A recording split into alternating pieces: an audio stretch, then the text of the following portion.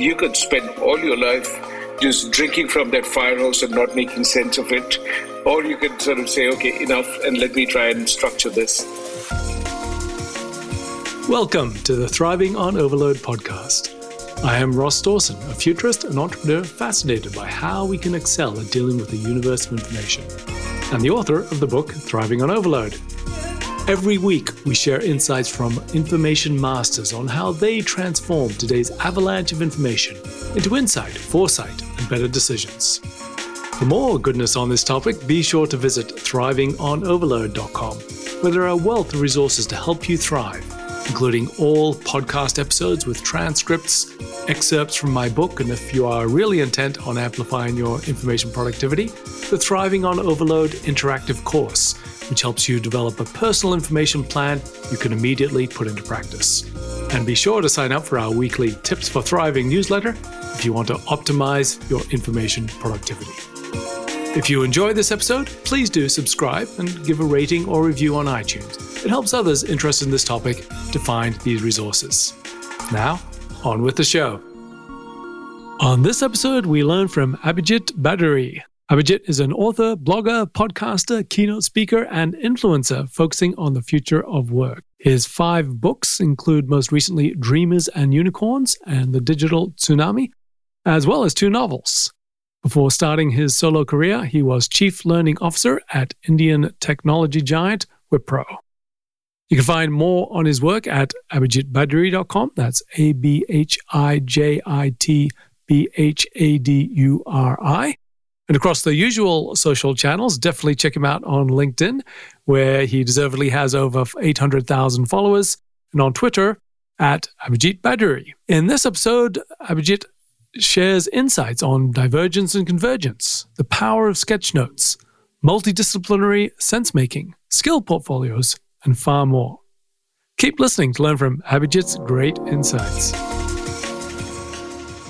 Abhijit, an honor and a delight to have you on the show. Thank you. Likewise, it's so lovely to be here with you. So what I want to dig into is obviously not only how you thrive on overload, but also I think through your career you have helped many others to thrive in a very, very fast-paced environment. So, I mean, we'll try to unpack these, but what's the starting point? What's the mentality that we should be approaching this, making sense of unlimited information? So I think one of the things that has changed is, the number of sources of information that we've had. I mean, so there was a phase where you had, the standard newspapers. In India, we went from, one official, channel, which was the television, the government-run channel, to, it moved to 2. And then suddenly as private television happened, satellite TV happened, now we have 700 channels to choose from. And besides, of course, all the others that, keep showing up on the internet. So everybody with a camera and a microphone is now a content creator. So that has just exploded. So I think it's moved exponentially from 1 or 2 to 700 to now literally billions. So that's really what is causing this amazing thing. And plus, so many platforms where you're consuming it. I mean, I read stuff in the newspapers, on the internet. There are communities. There are various places. So you talk to people. It's just incredible. So you could spend all your life just drinking from that fire hose and not making sense of it.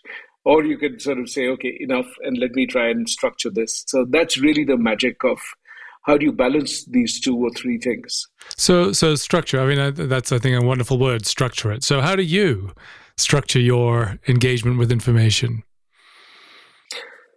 I think I would sort of say that there are 3 distinct phases. One is, the phase which is divergent, where, you are really not looking for anything. I mean, of course, you're looking for things which are of interest to you, but your sources are multiple. So, there are some people sources. For example, I always find talking to creators is very insightful. Talking to people who are at the fringes. I mean, a lot of the futurists, people who write about that. I mean, some of the clubhouse rooms which talk about that. I mean, one of my favorites is, one called Trends and Weak Signals, which happens most Saturdays India time at 7:30 p.m. It's got 7-8 people who are polymaths who have very, very different interests.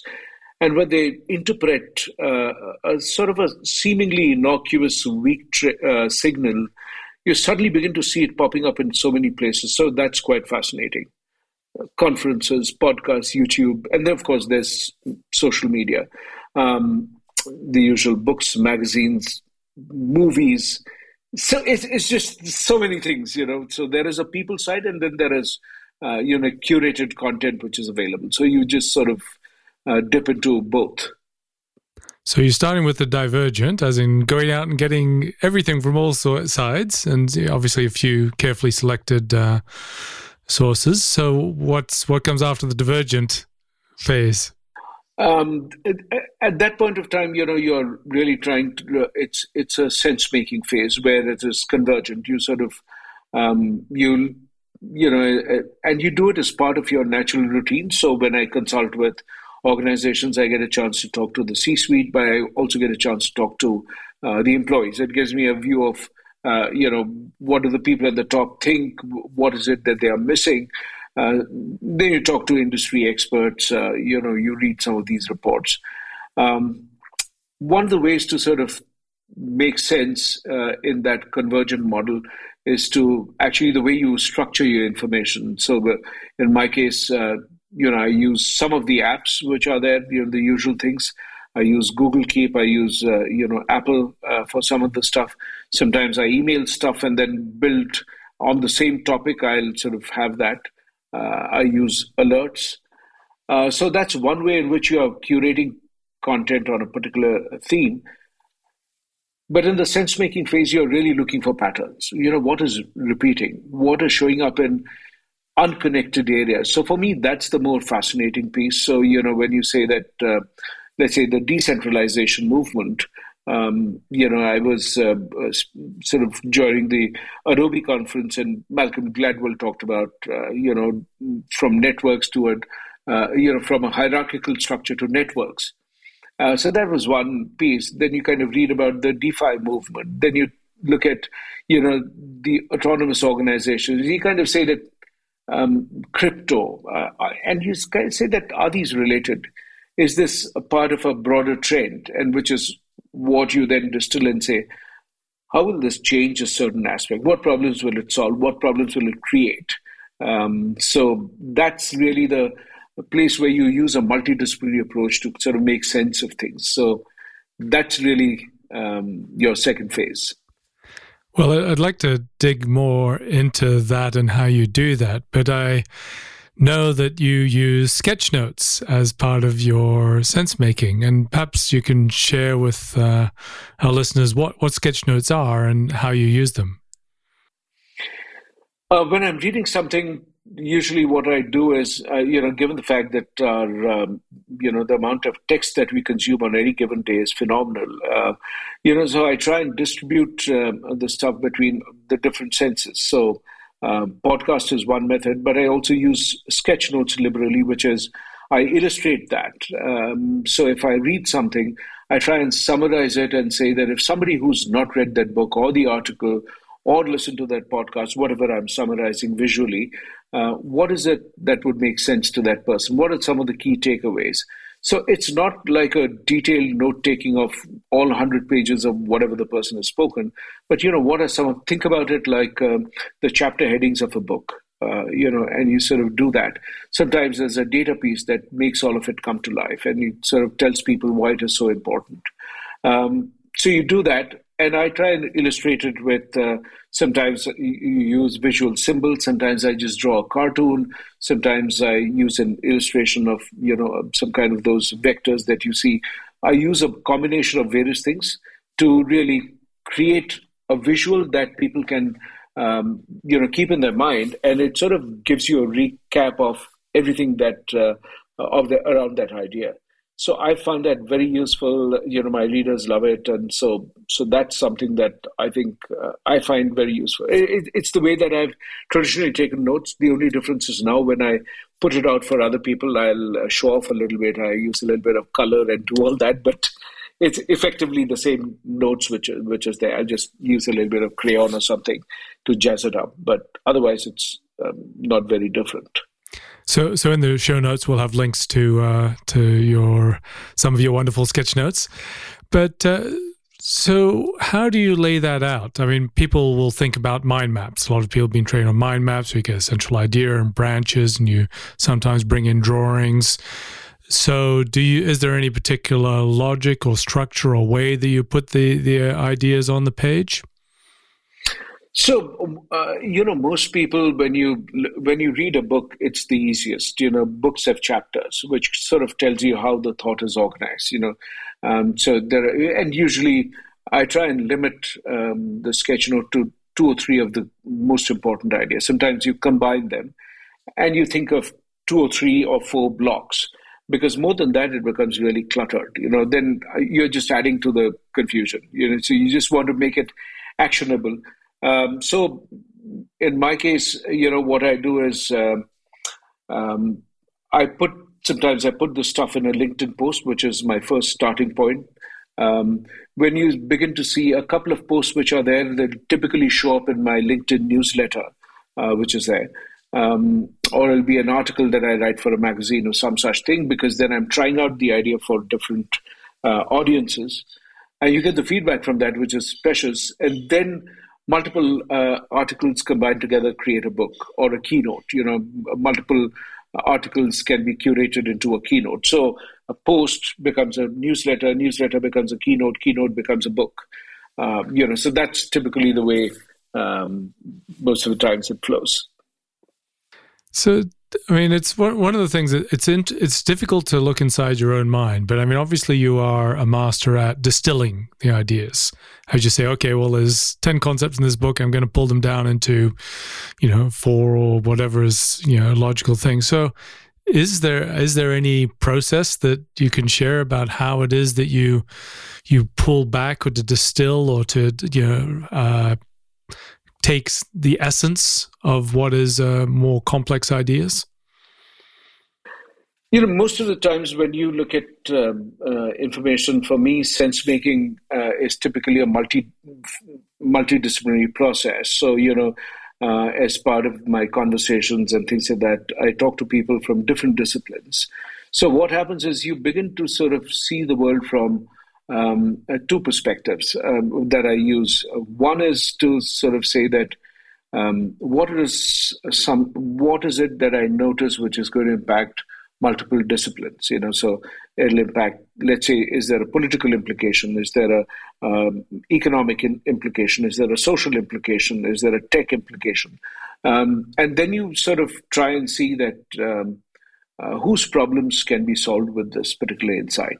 So is it going to be something that is going to impact the learning and development community? So it's something that I will put together for that. Is it going to be something for an individual when they're making choices about their career? So I'll write about that. Is it going to impact the CEO who's going to think about how do we take a call about getting people back to work or not? Does it mean you change the rule book? Does it mean you change the talent pool that you're working with? Does it mean you change the processes that you're working with? Do you combine all of it? So, those are some of the things that I use to distill stuff. What you write about effectively comes back because you get feedback from people. People will say, well, that was really useful. So you get all your likes and all the analytics. And you understand where the people have put more comments, what are the things people have shared a lot of. And that's something people find useful. So then that's a feedback mechanism to you. And then you build a community of readers who are always giving you feedback saying, I found this useful, but I didn't like what you said about ABC. So you build that one-to-one connect with a number of people. That's really interesting. A number of particularly interesting things there. One is this immediately going to implications. So any things like saying, well, what does that mean? What does that imply? What does that lead to? Which is, again, very much, of course, futurist style thinking.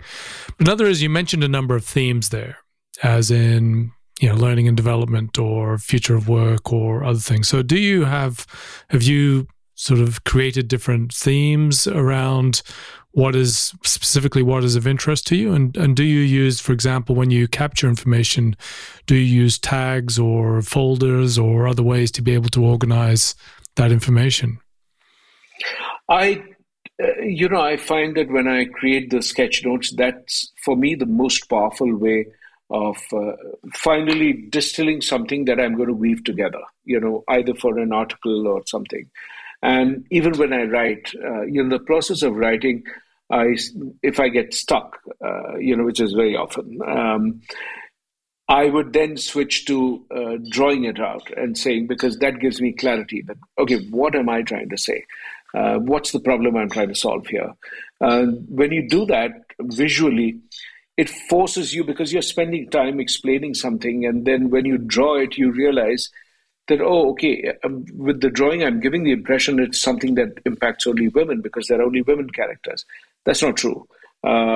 Should I change it? So is it different? Is it something which is going to impact India more? Then I would create characters which are wearing an Indian dress or some such thing. So, it depends on who I'm writing it for. Sometimes the visual actually gets me a lot more clarity about the language. And then from that language, the visual to the language. So it's an iterative process. You are listening to the Thriving on Overload podcast. If you truly want to increase your information productivity, then check out the Thriving on Overload interactive course. It is designed to significantly enhance your information practices and habits, guiding you through creating your own personal information plan so you can excel in a world of overload. Go to thrivingonoverload.com/course to find out more.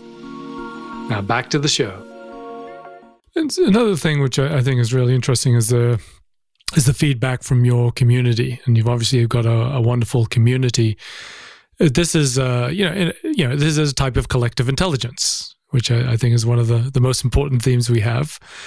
So I'd love to just hear your reflections on how the community, your community which you engage with, participates, as it were, in your thinking process. So, most of the times, the first most visible piece is, the comments and the reshares and all that. I mean, that sort of gives you a perspective. Most of the times people will give you a nuanced view of a problem, and they'll say, you've written about this. It would be useful if you wrote about this problem that I notice in many organizations. That can really throw light on a blind spot of mine, because then you kind of say that, okay, I never thought about that, but that's a useful piece. And then I'll go digging into that to respond to that. The other could be that, as you're consulting, you begin to see, things that you may have written about, but very clearly, when you see it happening on the ground, you get a far deeper sense of what are people really talking about. So I do a number of conversations with groups of employees, which is very useful for me because it gives me a chance to vicariously participate in some of these conversations.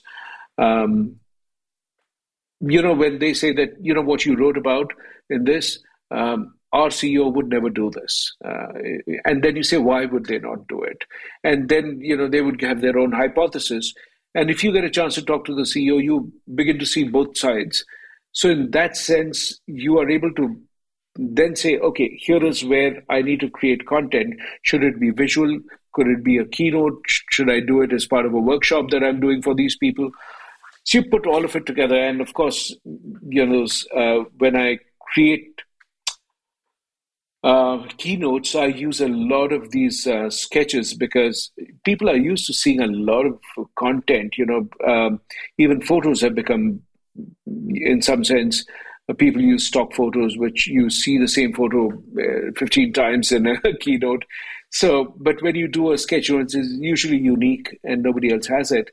It's also a great way that people can focus on listening to you rather than taking notes.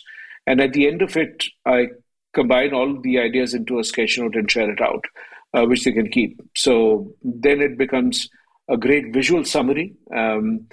It's easy for recall. And then people, I put my email or something out there so people will write back with more ideas and all that. So it's as you make yourself more accessible, people will come back and give you more ideas and suggestions. Also, a lot of people help me with all the typos that show up in my writing. They will say, "Oh, by the way, you got a typo and that, fix it." They're kind enough to do it discreetly. They'll DM me. But still, so yeah, I mean, I have a very powerful set of people who look out for me, and which is I'm grateful for. Well, I think the essence of that is that you are asking and interested and responsive. So the reason why people say, "How about this?" is they know that you are going to listen and you're going to respond to that.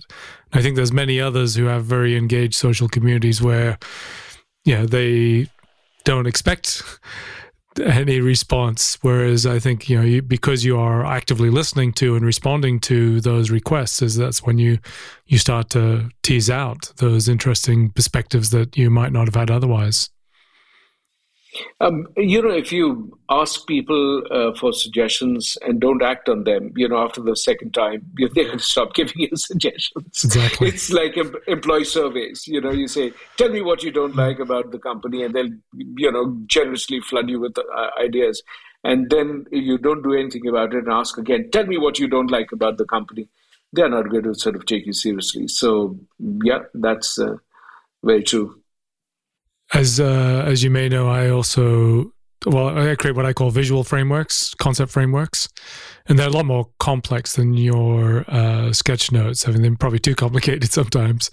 But for the times for keynotes, what I've done is actually just taken a single page and use a Prezi to sort of move around and look at different parts of the visual to sort of tell one story. Yeah, maybe we should do a combination sometime that, one of your ideas, turn it into a sketch note, use that and see. I'd be happy to do that for you, Great. Sounds like a plan. Yeah. Totally. So what I want to dig into now is, of course, you were Chief Talent Officer at WhitePro. You are, your learning and development is core to your work. And of course, interested in how you thrive on overload, but how it is that you do, or you could, or we can help.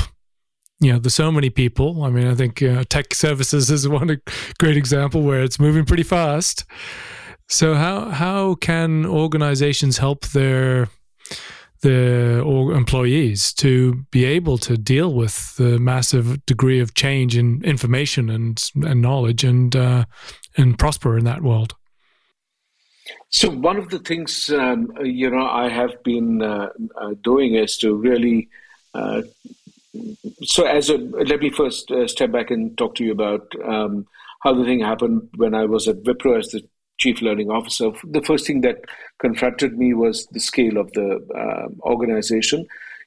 At that point of time, it was 150,000 employees. By the time I left, it was 175,000. And now it has about 200,000 employees. So obviously the scale is phenomenal. It's across different countries, more than 50, 70 countries. So very diverse groups. And my first thought was, if I do the traditional route of in-person classrooms and all that stuff, then that's going to be a long time. So while, yes, that was one of the things that the company heavily invested in, which is great, so it gave me a chance to do a lot of that. I kind of defined my role in three chunks. One was to say that, to be a person who could look around the corners and say, how is business going to change in the next 18 months? And for that, you combine internal, feedback mechanisms and external factors. So if you see a lot of consolidation happening in, let's say, the banking sector, and if our internal stuff is not up to snuff on that, and then you would see that banking is going to take a dip next year.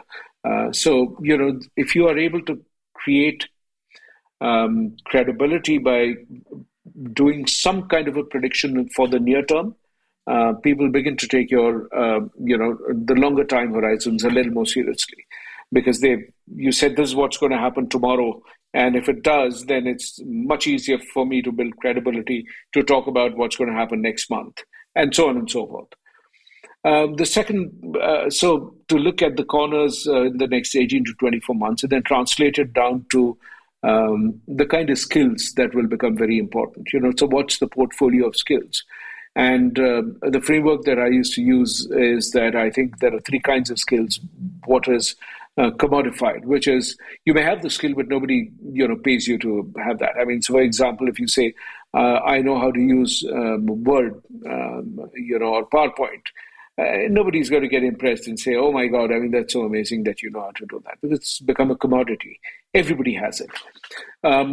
Then there is a middle layer of that pyramid, which is the marketable skills, which is things which people get certified in, which, get you employed, things which you get typically learn from educational institution and now more and more outside of educational institutions as well. That's your, things which you can learn in the community. So, things that you'll pick up in a GitHub kind of a community, which is the second chunk. It's marketable because you get paid for it and you get hired for it and you get promotions for it. The third one is the most difficult thing, which is the niche. And the niche skills are the ones which people sort of gather by talking to individuals. You can't learn it in a structured way because, it's so much out there, it's in the fringes.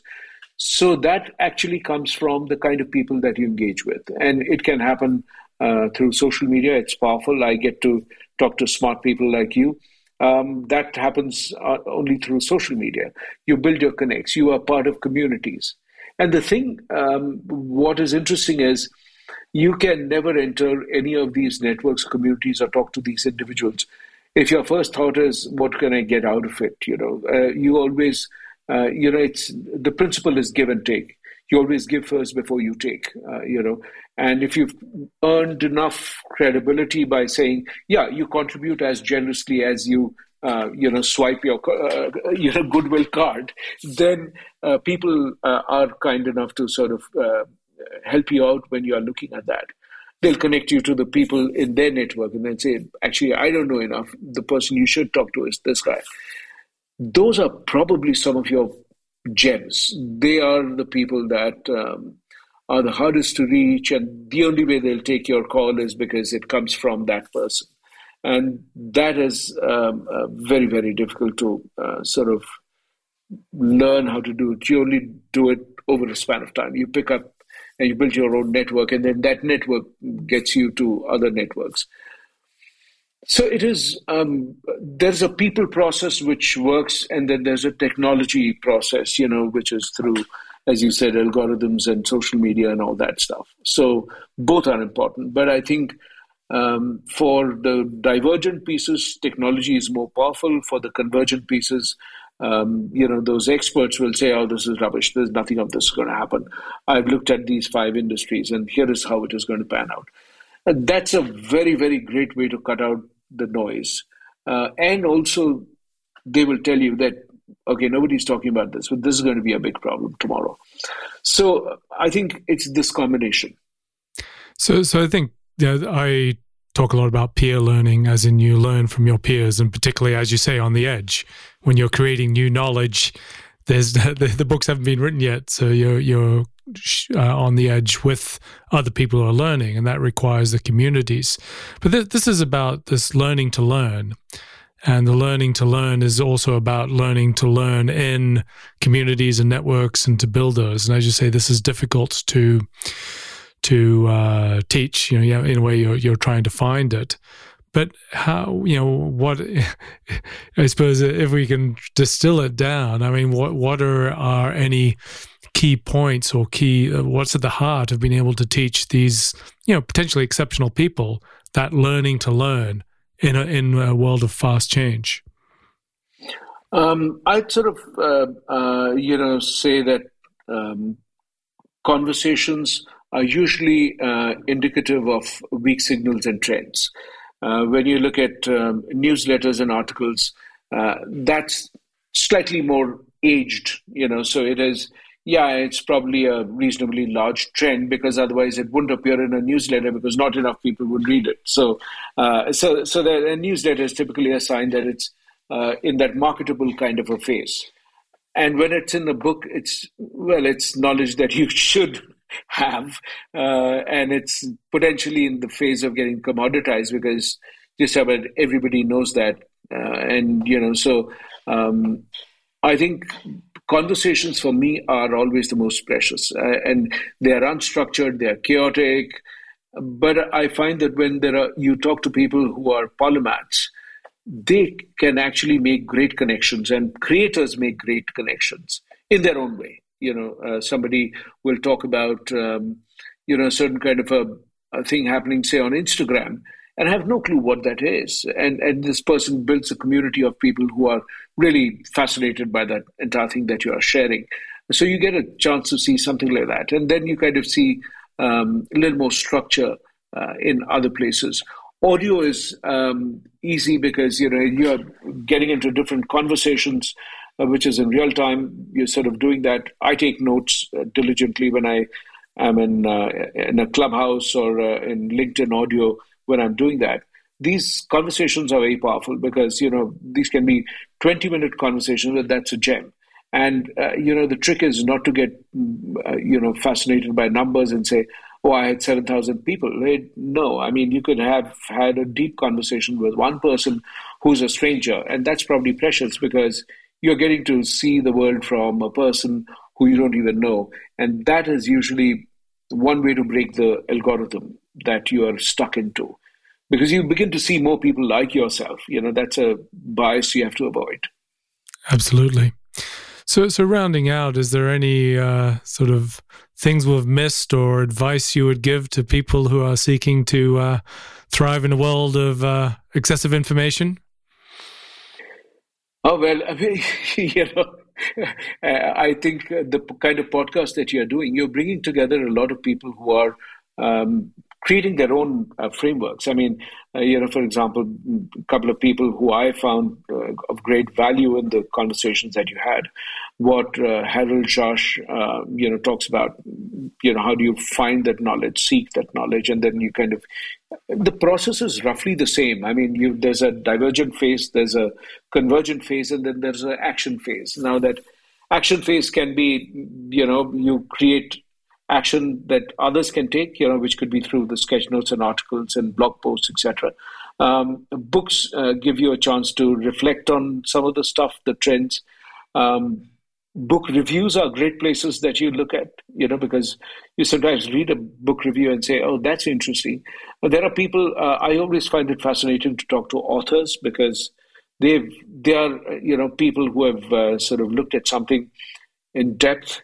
I like to talk to journalists because they're sort of people who scan the horizon. Very often they're sniffing out the edges and they're looking at things which have not yet taken shape. They don't have names for it, but they know that there's something brewing there. So that's what I find. Yeah, well, that's fantastic. And I think, conversations are basically at the heart of it. But as I was saying before, it is how you go about the conversations, I think, where the magic really happens.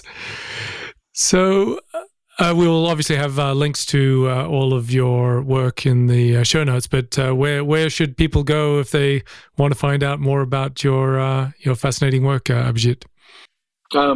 So you can follow me on linkedin.com/in/my first name, last name together, Abhijit Bhaduri.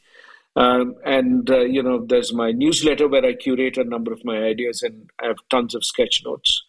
Or you can email me, abhijitbhaduri@live.com.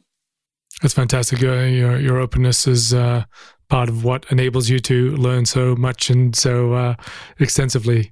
Thank you so much for your time. That's been a fantastic conversation.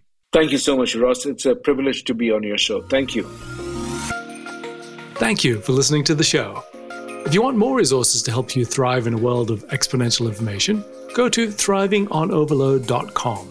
where you can find all podcast episodes, transcripts, show notes, excerpts from my book, Thriving on Overload, the Thriving on Overload interactive course, and a trove of other useful content and resources, including a weekly Tips for Thriving newsletter to keep across it all. If you like this episode, please do help us be found by giving us a rating or review, and subscribe if you'd like to hear more. This is Ross Dawson. Thank you for listening. Have a wonderful day.